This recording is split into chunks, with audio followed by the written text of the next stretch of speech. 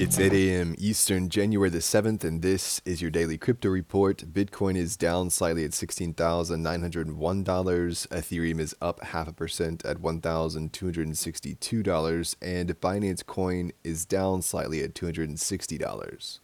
Well, FTX's U.S. leadership and the leadership of FTX Digital Markets, the Bahamas-based branch, says they've finally put their issues to bed. This after 2 months of infighting about their respective Chapter 11s and who may or may not leak information to the respective SECs. The two apparently had constructive meetings in Miami where they resolved many of the outstanding matters and have a path forward to resolve the rest. This, of course, all occurring while John J. Ray III pulls in his $1,300 an hour plus expenses salary.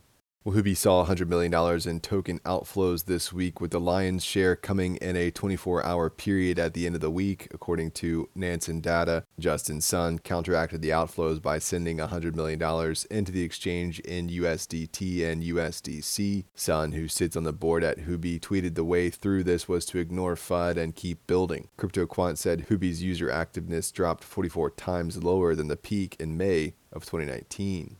Well, the NFT marketplace SuperRare is cutting headcount by 30%, with CEO John Crane saying on Twitter the company overhired during the market upswing and could not sustain its growth in recent months.